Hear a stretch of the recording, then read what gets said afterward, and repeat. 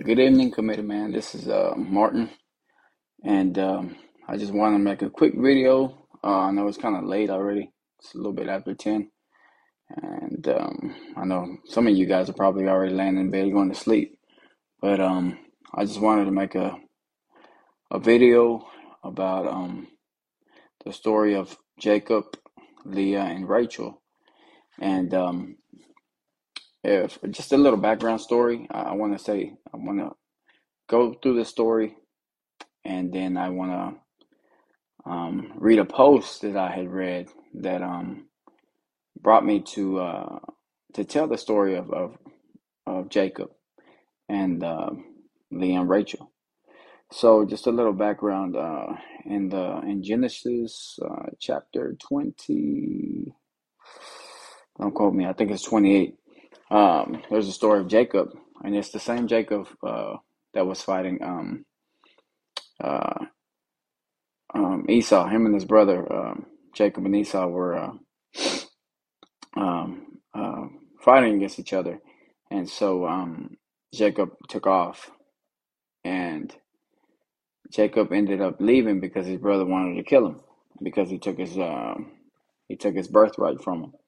He kind of tricked him in a way, and but anyway, he left because he was afraid that Esau was going to kill him. So to he went to go meet his uncle Laban. He went to his land. So on his way to Laban's land, uh, he saw a young lady shepherding sheep, shepherding animals, and he noticed that she was beautiful. I mean, just gorgeous, gorgeous woman that he'd seen, and her name was Rachel. And so he met her, and he was like, "Hey," Rachel told him that um, that her father was Laban, and Laban was like, "Oh, that's my uncle." So they ended up leaving, and he ended up meeting his uncle, and uh, he hadn't seen his uncle in a long time, so he ended up staying with him. So he was working for Laban for for a short period of time, and during that time, his uncle was like, "Hey, man, I don't want you just working for me because of your family." I said, "I'll pay you." And Jacob was like, "That's fine. You can pay me." He said, "But I want you to pay me by marrying your daughter Rachel." And he said, "Yeah, you can work for me." And Jacob laid out the terms. He said, "I'll work for you 7 years for Rachel." So he worked those 7 years. Man, it went by so fast because he knew that he wanted to be with Rachel. She was the prize of his labor. So those years went by so quick. So it came the time to get Rachel and to marry her. And then Laban was like, "Well, the custom here is that we can't," he said, "I can't just let you marry my younger daughter. You have to marry my older daughter Leah." And Jacob was a little frustrated by that, but he ended up saying, "Okay, look, I'll work for you another 7 years for Rachel." So he ended up working a total of 14 years so he can marry Rachel. And it's crazy that he loved her that much, that he was willing to work that hard and for that long to marry her. But in the meantime, he was married to Leah before he could get her. But I read an interesting post earlier, and I kind of want to read it and just relate it to the story. And it said, Jacob thought he was marrying Rachel, but he got stuck with Leah. He loved Rachel. He endured Leah.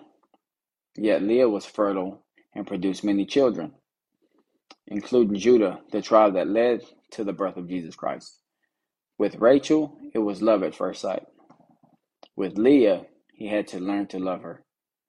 Your harvest will come from the least attractive things in your life, things you have to learn to love. Sunday is my Rachel.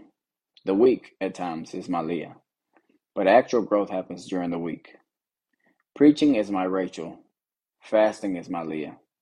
I don't grow when I preach, but when I fast. Altar calls are Rachel's. Phone calls are Leah's. Sunday praise teams are Rachel's. Rehearsals are Leah's. Sermons are Rachel's. Home Bible studies are Leah's. Eventually, you're married to both. But you better learn how to love Leah, because that's where your multiplication is coming from. You're spending all your time and effort to win Rachel, but in the end, Christ is coming through Leah. So when I read that earlier, it reminded me of the first thing that came to my mind when I read that was, I thought about, I guess, just the man in me. I thought about a vehicle, and let's say if you've ever been shopping for a vehicle, you're looking for the nicest vehicle out there. Like, let's say you're looking for a Jeep. So you're looking for a Jeep with this, it's tricked out. It has a lift on it. It has big wheels, nice paint job, nice interior, but it comes with a hefty price. And it's what you want in the outcome, but you have to work to reach that Rachel. And I looked at it as, like, with Leah, he had to work while he was married to her. He had to work for the outcome to get Rachel. So sometimes you can't afford, for example, the vehicle example Rachel that you want. So you have to take something that's not aesthetically is beautiful, and let's say you get another Jeep that's not as nice. So you have to put the work in, you have to put the time in, but in the end, it looks like it would end up looking like Rachel. But you have to remember that in the story, Christ came through Leah. So it's always the disciplines and the hard works, the time that we put in. You can't just become a pastor or a leader if you never put the time in. You never put the hard work in to become that. And I just wanted to just to make this video, and just to encourage you that um, we sometimes we want the quick things in life.